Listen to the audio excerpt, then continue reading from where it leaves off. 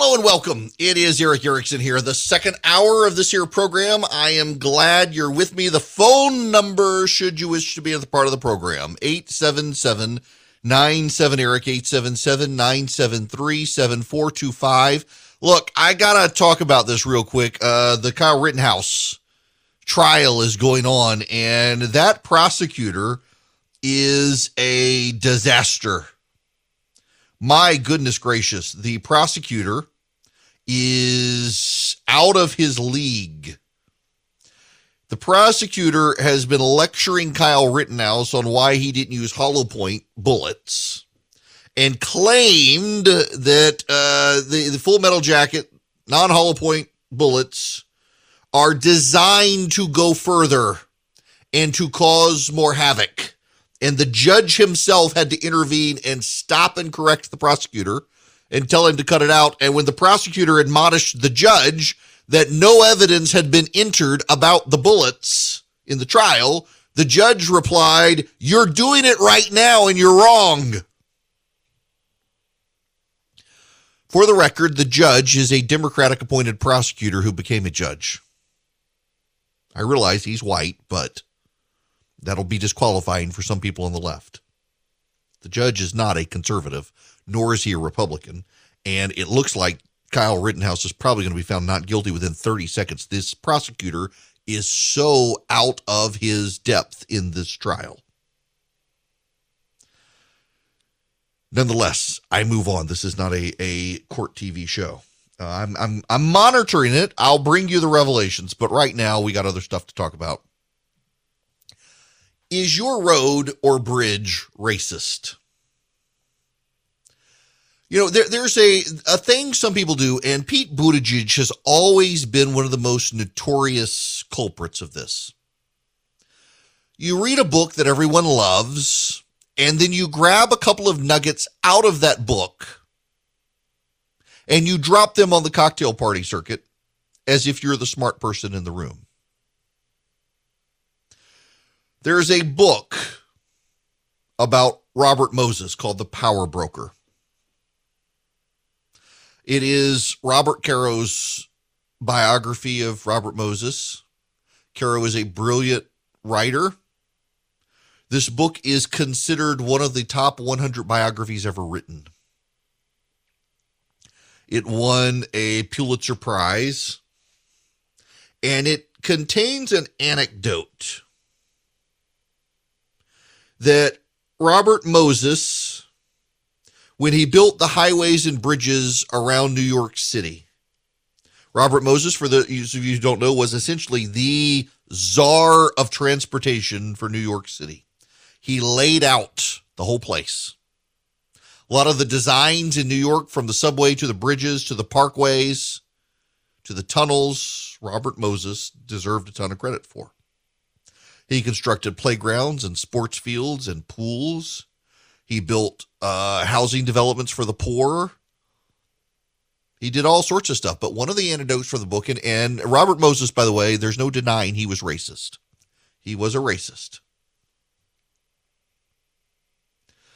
But one of the things that Robert Caro says in his book about Robert Moses is that he intentionally designed bridges and roadways to make it difficult for Black and Puerto Rican residents of New York to get to certain parts of the city, and in particular, white populated beaches. And it's in the book. Now, if you read the book, you get the evolution of Moses. And the book is all about how power corrupts. And it certainly corrupted Robert Moses at one point in his career, more powerful than either the governor or the mayor of New York. But it's also a highly now disputed anecdote in the book. And further, if you read the rest of the book, you get the sense that Moses was more complicated than just your run-of-the-mill racist. And there are a lot of people since the book was published who have come out and said this actually isn't true. The reason the bridges on the parkways were lower was to dissuade the uses of any bus. They were parkways. They were scenic byways to route a whole lot of traffic very quickly, a whole lot of cars very quickly, while avoiding the city blight on the tour. The bridges were low so that 18-wheelers and buses could not use those. Only cars could use them. Had nothing to do with race. And in fact, Jones Beach in the New York City area, the white beach that Robert Moses supposedly wanted to keep black people from, had trains and subways where the black people could get on and go. They just didn't. To this day, it's not a beach that is commonly used by non-white people. I will read you part of the passage here in question. Moses began to limit access by buses. He instructed Shapiro to build the bridges across his new parkways too low for buses to pass. Bus trips, therefore, had to be made on local roads, making the trips discouragingly long and arduous. For black people who he considered inherently dirty, there were further measures. Buses needed permits to interstate parks. Buses chartered by black groups found it very difficult to obtain permits, especially to Moses's beloved Jones Beach. Most were shunted off to parks many miles further on Long Island. And even in those parks, buses carrying black groups were discouraged from using white beach areas, the best beaches, by a system Shapiro called flagging. The handful of black lifeguards, there were only a handful of black employees among the thousands employed by the Long Island State Park Commission, were all stationed at distant, less developed beaches. Moses was convinced that blacks did not like cold water. The temperature of the pool at Jones Beach was deliberately icy to keep black people out. When then Governor Franklin Delano Roosevelt gingerly raised the issue of the treatment of black Americans to Robert Moses, Robert Caro writes that Moses put him off and FDR never raised it again. Now, the Shapiro reference, I'm reading now for the Washington Post, where even the fact checkers are coming after Pete Buttigieg. Shapiro was Sidney Shapiro, a close Moses associate and former chief engineer and general manager of the Long Island State Park Commission. He was a major source for Caro. The source notes that Shapiro granted 100 hours of interviews with Caro, with the understanding that nothing could be used unless he died. In the end notes, Shapiro is listed as the only source for the order to keep the bridges low. But there are problems. Further history has revealed that this wasn't the reason why. A lot of the reason was that it was impossible to have the bridges higher given the geography and landscape. Berwin George, a German professor of sociology, examined the saga and wrote about it and said this couldn't be true. Kenneth Jackson, a Columbia University historian, said generations of his students have failed to be able to confirm it. And others, Thomas Campanella, Cornell University historian of city planning, looked into the issue and said it just couldn't be so.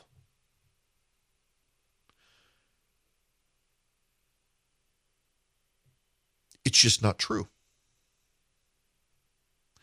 The bridges were made low because of geography, typography, and because Moses actually did want to keep all buses off the parkways and have them focused on cars.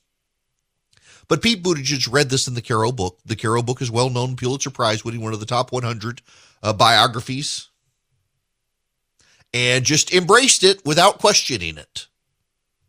It has been well disputed and debunked since then. Even the fact checkers are saying, nah, this really isn't most likely so. But I want you to know a little more. I was a city councilman in Macon, Georgia. In Macon, Georgia, there are two neighborhoods. One is called Shirley Hills. It is a prosperous white neighborhood of mansions. The other is called Pleasant Hill. Pleasant Hill was a middle to upper income black neighborhood. You have heard of some of the people who live in Pleasant Hill. You have probably never heard of people who lived in Shirley Hills. I don't care where you are in North America. You probably know the name Otis Redding. You probably know the name James Brown. Black musicians who came out of Pleasant Hill in Macon, Georgia. In the 1950s, the Georgia Department of Transportation was building I-75 out of Atlanta, south to Florida. And it came to Macon, Georgia. And there was a discussion as to where they should lay the road. And the white neighborhood and the white commissioners and the white planners could have placed the road to navigate around Shirley Hills and Pleasant Hill. They could have done that. Instead, they chose to bulldoze right through the middle of Pleasant Hill and break up the increasingly prosperous black community. It was a decision that was completely, totally based, I shouldn't say totally, but overwhelmingly based on racial issues. To destroy the neighborhood of James Brown and Otis Redding,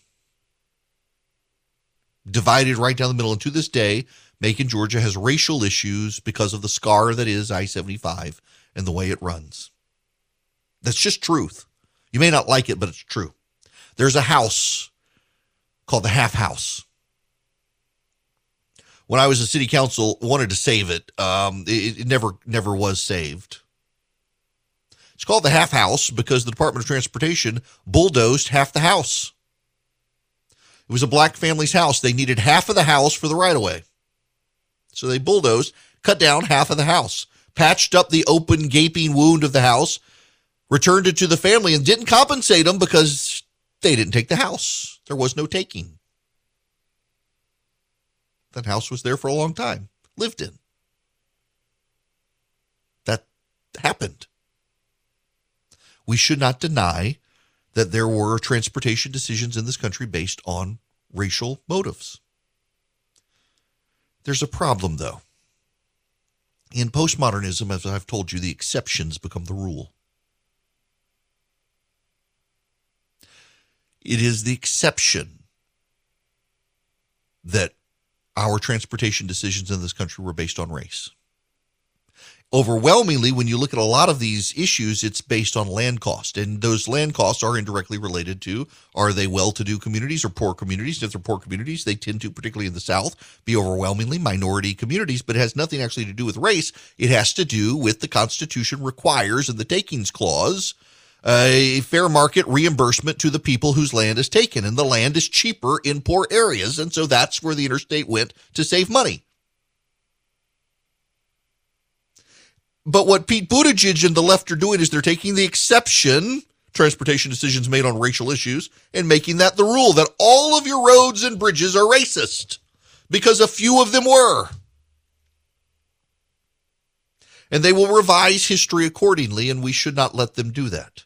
They've decided they want transportation equity, which is redistributionist nonsense. They essentially are taking socialism and they're calling it equity. When you hear equity, they're talking about socialism. They want to forcibly take from some and give to others. They don't want to make people equal. They want to intentionally, willfully elevate some through government policy over others and claim that, well, we're just righting the wrong. Except to claim they're righting that wrong, they have to revise American history into something it never was. They have to make the exception the rule. Your bridges are not racist, nor are your roads. And to the extent they were, there are exceptions like the Half House, where families were never fairly compensated. But in most cases, they were compensated. But the left continues to wring their hands and claim racism about everything in this country, because it's all they know at this point. I say often, I don't know what the Republican Party stands for anymore. I was an elected Republican. And I don't really know what the Republican Party stands for anymore other than we're not the Democrats.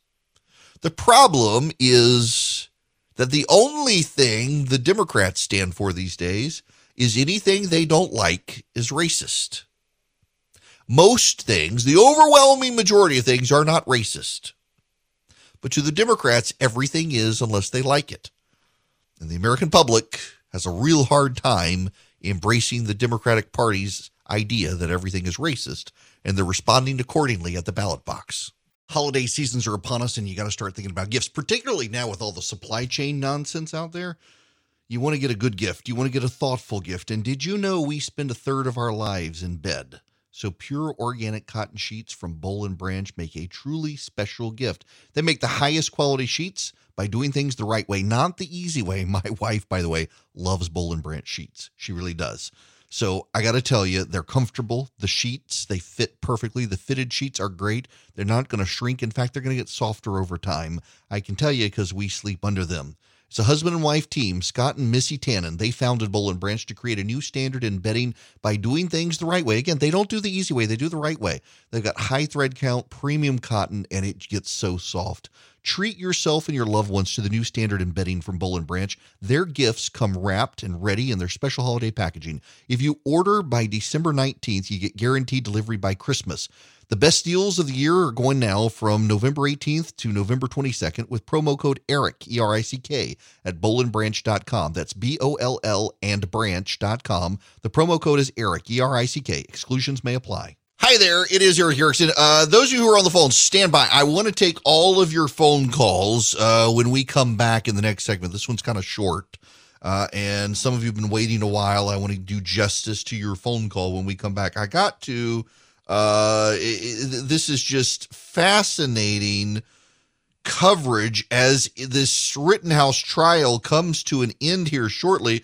The media is beginning to complain about the judge's interference in the prosecution's trial, essentially trying to claim that the judge interfered with the prosecutor. The media clearly knows how this is headed.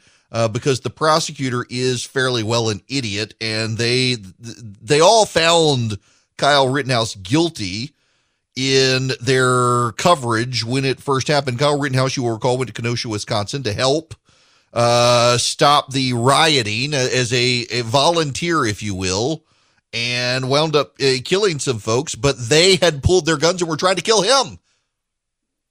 In fact, one of the witnesses testified the other day that he had pulled his gun and pointed it at Kyle Rittenhouse first.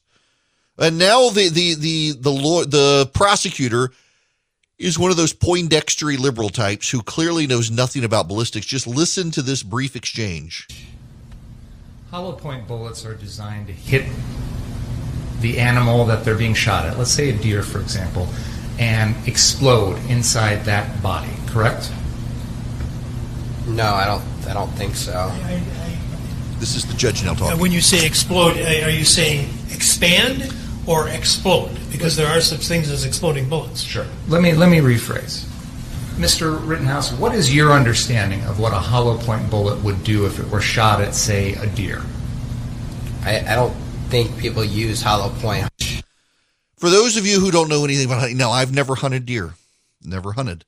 I know enough to know you do not use hollow point bullets when you hunt deer because they will fragment and you'll have pieces of lead all over inside the deer, particularly if you want the meat. Wow.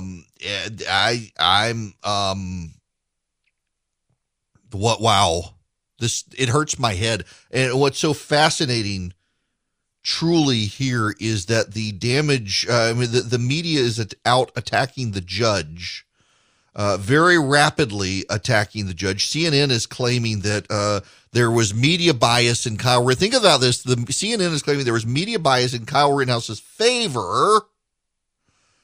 And now they're attacking the judge, saying the judge interfered too much. Here's a tweet from the Washington Post. As Kyle Rittenhouse trial nears end, judges' decisions from the bench come under scrutiny. It's fascinating, is it not, how the left is suddenly in favor of the prosecutors? Isn't it fascinating to you how they're pro law enforcement now? They are team prosecutor for the first time.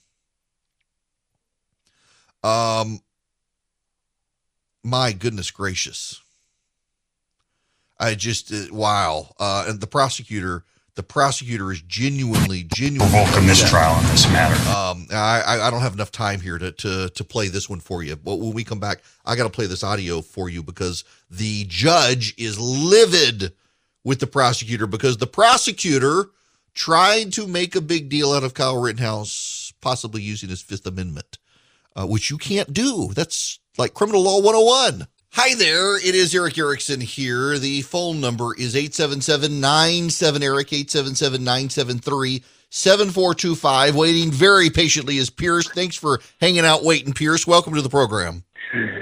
Hey, Eric, thanks for taking my call. We're Sure. talking about energy and renewable sources.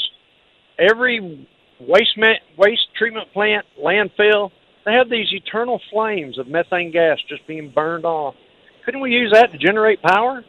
DeKalb County has a landfill where they're using and processing it and using it in their garbage trucks to power. You would think that we would think about that. So down in Macon, there's a Cherokee Brick and Tile. They're one of the larger brick manufacturers in the Southeast, and their facility is at the Macon landfill, and they use the methane coming out of the landfill to power heat the the furnaces for the bricks. Yeah. You would think there's that we a lot would be of doing this more energy often. sources. And it's a energy source that you don't have to frack for it. You don't have to dig for it. All you got to do is set up the pipes for it and pump it off. It's ridiculous. Right at our fingertips. It seems like we could be doing something. My guess is that methane doesn't burn as hot as propane, doesn't burn as hot as butane, if I remember my science right. I don't, but I mean, if it's hot enough to fire up a kiln for bricks or to fuel vehicles, it just seems like it makes some sense that there's an untapped fuel source. Of course, nowadays, there's that entire media campaign against methane now. Yeah, well, that's because it's the oil refineries. They focus on the oil refinery, but they're not saying anything about the landfills and waste processing. Well, and so Pierce, Charlie is sending me a note down the line as you and I are talking that we had on a guy, Brandon Butler, a while back, and his company captures the methane on pig farms and pumps it into the natural gas pipelines. So I guess there's some it's so abundantly available, and if you release it, it's so bad for the environment. I don't know why we aren't going into methane why capture. can't we use it? Well, so my suspicion in this, because it would fire up the economy and create more energy, and the communists who are now the environmentalists really don't want us to do that. Yeah, they don't want us to have cheap fuel. Nope, they don't, because capitalism, is bad. And all these environmentalists who are advocating shutting us down, they were all communists until the Soviet Union stopped paying them. Man, I sound like my dad all of a sudden, but it's true. But, that's the environmentalists, it's what gets me is they're so worried about some species becoming extinct, but yet they're evolutionists. But don't you need species to become extinct to get the better species? Well, yeah, and you would think we'd be capable of adapting as well. Yes, of course. Yeah, but nope, they don't. We've got technology to do this, but somebody doesn't want it available and used. That's all. Yeah, I'm glad you called in, and thanks again. I know you had to wait on the phone a long time, but I'm really glad you did because it really is a great point. And there are landfills around the country where people are capturing that methane. I don't understand why there's not. I'm sure there's some smart person out there listening who might have an explanation. County, Georgia's doing it. That's their landfill. Okay, so while you're here, Pierce, I got to tell you, my sister and brother-in-law used to live in Virginia Beach, Virginia, and there's a water park there called Mount Trashmore, and it is built on reclaimed land that was a landfill. And some radio DJs up in Virginia Beach lost their job. This has been years ago now. They claimed a methane leak had sprung up at Mount Trashmore, and the whole thing was in danger of exploding, and it caused a mild panic in the city. That's a good one.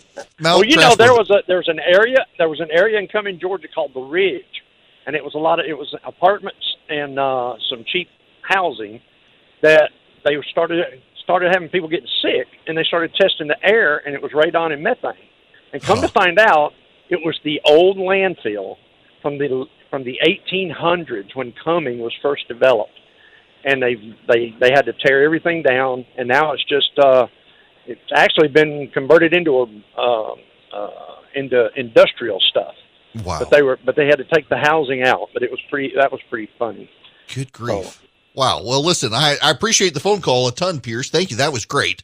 And, I mean, if one of you listening is a smart scientist who understands why we're not capturing more methane and reusing it, I actually do have a question about that. I'm very, very interested in it. All right. I want to go back to the phones. Michael, you're going to be up next on the show. Welcome. Hey, Eric, thanks for taking my call. Sure. So I just wanted to circle back to reading the tea leaves, maybe turning blue principles, and what Republicans stand for. So former Governor Zell Miller's grandson, Brian Miller, actually announced a run for lieutenant governor as a Democrat, and I worked with him quite a bit on a former Representative Stephen Allison's campaign, who was a conservative Republican, although he broke his promise to towns in Union County to get a multi-man board of commissioners put through legislation, because Senator Butterworth was all for it at the time, but right. I digress. What are your thoughts on that development? And I didn't know if you were aware of that. Yeah, I am, and it's intriguing because, the Democrats are attacking Brian Miller. For those of you not familiar with this, Zell Miller was the longtime governor of Georgia, gave the Hope Scholarship, created the Hope Scholarship. He became a U.S. senator as a Democrat, supported George W. Bush, and spoke at Bush's convention in 2004, supported him as a cross-party member. And Brian Miller, his grandson, I don't know. I've got friends of mine who know him well, and he has supported Republicans and he has supported Democrats. So, for example, he was the campaign manager for my friend Congressman Doug Collins in 2012, Republican. He supported a number of Republicans around the state, and that actually is probably why he won't win the Democratic primary, because he has been too bipartisan as a Democrat. And the progressive Democrats of the state are upset, and Stacey Abrams herself is opposed to him. And essentially what the Democrats in Georgia want to do now, Stacey Abrams controls. Stacey Abrams is lining up chess pieces on a board. She's telling candidates what they can and cannot run for. There was one candidate who intended to run for lieutenant governor. It was a state senator, and she told him he wasn't allowed to. He had to run for something else statewide. So he is, I think, for ag commissioner or some such. And she is not blessing Brian Miller because he's too bipartisan. Maybe he can use that against her. We will see. Now, I got to play you some audio from the Rittenhouse trial because this stuff is developing. It's somewhat bizarre. I want to play you a couple of clips here. This is now the prosecutor questioning Kyle Rittenhouse using an AR-15. Listen to why. The prosecutor, I got to tell you, comes across as a liberal dweeb who doesn't actually know anything outside of progressive circles. Some of the questions that he's asking are quite bizarre. Listen to this. You picked it up. Oh, well, let me rearrange my audio here. I took it out of the feed so it didn't come down the line earlier. Here we go. This is the prosecutor. You picked it out because it looked cool. I thought it looked cool. Guess that's the reason, yes. It resembled the types of weapons that are used in first-person shooter video games, correct? I don't really play first-person shooter video games. I have, but I believe there's a variety of guns, including shotguns, pistols. There's guns in video games that resemble all guns. Isn't it true when you would hang out with Dominic Black, you'd play Call of Duty and other first-person shooter video games? Sometimes. And those are games in which you use weapons like AR-15s to pretty much shoot anybody who comes at you, correct? It's a video game where two players are playing together. I don't really understand the meaning of your question, to be honest. Yeah. One of the things people do in these video games, try and kill everyone else with your guns?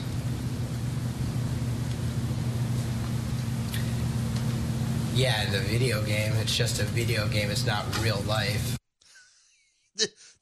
Wow. Only a progressive prosecutor would go there. Well, the judge had enough of the prosecution, and now the media is crying foul on the judge for daring to rein in the prosecution. Listen to this bit. Provoke a mistrial on this matter. He knows he can't go into this, and he's asking the questions. I asked the court to strongly admonish him, and the next time it happens, I'll be asking for a mistrial with prejudice. He's an experienced attorney, and he knows better. That's Kyle Rittenhouse's lawyer. Mr. Finger? This is the judge. First of all, Your Honor, this was the subject of a motion. I'm well aware of that. And the court left the door open. For me, not for you. My understanding of You should have come and asked for reconsideration. You did on the one motion, and in fact, I granted your motion for reconsideration. That was not a motion. Excuse me. I did. I granted. We did not move that for reconsideration. That was their motion. We have not filed any motions to reconsider in this case. That was their motion for reconsideration, which I denied. But I said I denied it, or I indicated a bias towards denial is what I did. Held it open with a bias towards denial. Why would you think that that made it okay for you, without any advance notice, to bring this matter before the jury? I was astonished when you began your examination by commenting on the defendant's post-arrest silence. That's basic law. It's been basic law in this country for 40 years, 50 years. I have no idea why you would do something like that. And it gives, I'll leave it at that. What he was getting at is it leaves open a mistrial. Kyle Rittenhouse refused to speak. He refused to speak after the police arrested him. He exerted his Fifth Amendment rights, pending a lawyer. And the prosecutor, in beginning his questioning of Kyle Rittenhouse in front of the jury, commented on his exercise of his Fifth Amendment rights. Y'all, criminal law was my worst grade in law school. I hated criminal law. To this day, I despise criminal law. I never wanted to be a criminal lawyer, and I wound up having to be one because the county where I was a lawyer required that you do criminal law. God help you if you got me as your lawyer. I did my best. I never went to trial. Everybody I represented was really guilty, and they knew it, so they always pled anyway. But I hated criminal. I do not like criminal law. I know enough about criminal law to be dangerous with criminal law, but I don't like criminal law. But I was really good at constitutional law. Constitutional law was my highest grade in law school. I got a 98 on a curve with constitutional law. It was my highest grade in law school. I loved constitutional law. To this day, I love constitutional law. I read opinions of the Supreme Court that are constitutionally significant because I'm fascinated by the topic. And it is well-settled constitutional law going back to the 1960s. You do not comment in trial about someone's exercise of their Fifth Amendment. You do not comment on it, period, end of story. You don't even raise the speculation of it. If you're a prosecutor, you know this. Yes, I do vaguely remember us discussing this in criminal law. Now, I took criminal procedure as well, and I was better at criminal procedure than the overall criminal law. Criminal law is very theoretical, and I didn't like it.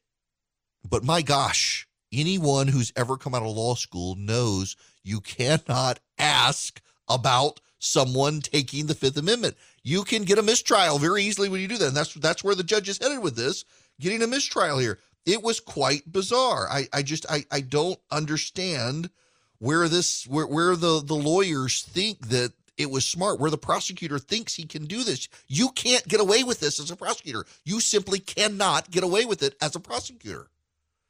Holy moly, I cannot believe that this guy did this, and the judges called him out on it. Wow. Okay, now we got another caller on the method. I'm intrigued now. I'm getting emails as well that I want to look at when we go into break. But Michael, I've got the smartest callers. Michael, don't disappoint me. Let's use your brain. What's going on? All right. Hey, Eric, how are you today? Great. How are you? I'm good. I've got just a few minutes. I got a couple comments.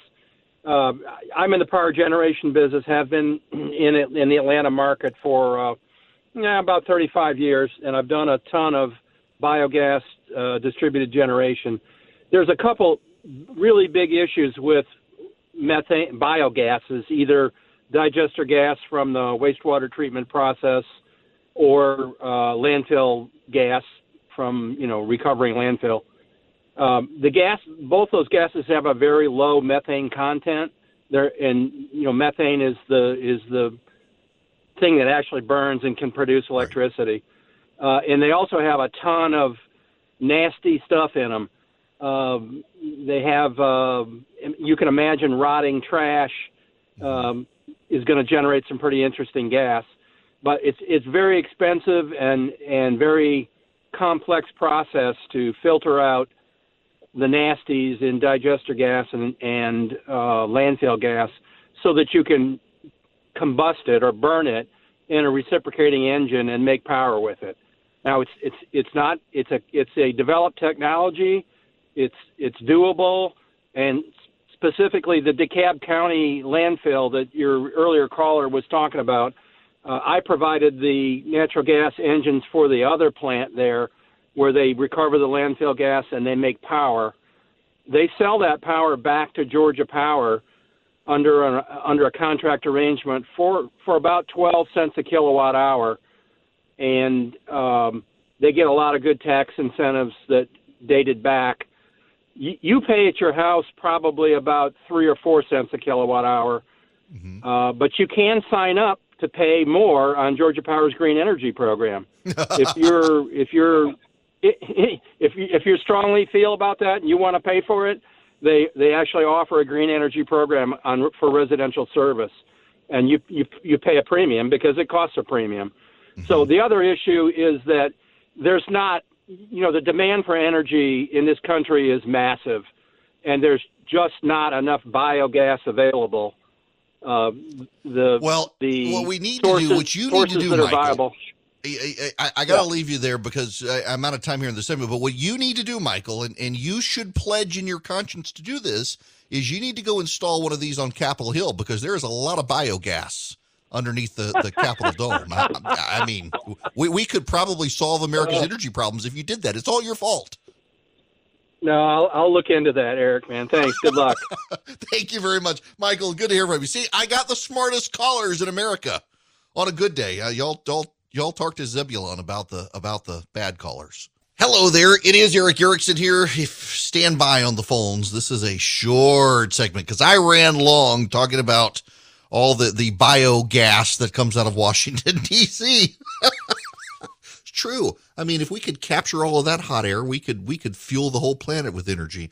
All right. When we come back, I do want to take your phone calls, 877-97-ERIC,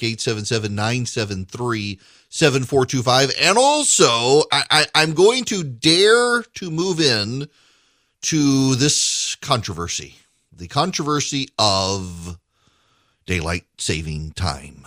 Yeah, stand by. But right now, I got to tell you, if you haven't ordered the Erickson package at Omaha Steaks, I really did put this one together. They reached out to me and said, listen, we know you're a customer, you really are, and you order stuff. What do you order? Let's put it in a package for your listeners. And so you can't get this from any other talk show in America. You got to get mine, the Eric Erickson package. I custom designed this package with Omaha Steaks because it really is the stuff I order from them. If you put Eric in the search bar at omahasteaks.com, you will see the Erickson family favorites. We get a spatchcock chicken. That is a chicken with the backbone already cut out. It's flattened. You put it on the smoker or the grill, the oven. You like roast chicken? This one makes it really good. I need to put up a roast chicken recipe for this, as come to think of it. And you get the bacon wrap fillets that I actually had yesterday. Thawed them out, put them on the grill. They're fantastic, easy to cook, and man, are they tasty. And you'll get a whole slew of burgers for free with this as well. You go to omahasteaks.com and you put Eric in the search bar. You get free burgers. You get a spatchcock chicken. You get the bacon wrap fillets. You get a whole lot more. You really get what me and my family get from Omaha Steaks. Put Eric in the search bar at omahasteaks.com. And you thought these last 2 years were crazy. Welcome to 2022. It's coming up and nothing makes sense still, especially in business. If you're a small business owner, good luck getting financing from a big bank right now. I can offer you a fantastic solution if you're looking for $750,000 or more in financing for your business. First Liberty Building and Loan. Let's say you want to buy a new building, or you want to refi existing debt, or you want to buy a company. Basically, you see opportunity for your business to grow, but you've hit a wall with the mega banks getting financing. That's where First Liberty Building and Loan and my friends the Frost family come in. They solve small business financing problems better than anyone I've ever seen. They say yes, where big banks say no. It's that simple. Look, just do this. Spend 10 minutes with them. Call them, First Liberty Building and Loan. Say Eric sent you. In 10 minutes, you'll know if you're a good fit for their program. Go to firstlibertyga.com. That's firstlibertyga.com. They help small businesses nationwide in all 50 states. firstlibertyga.com.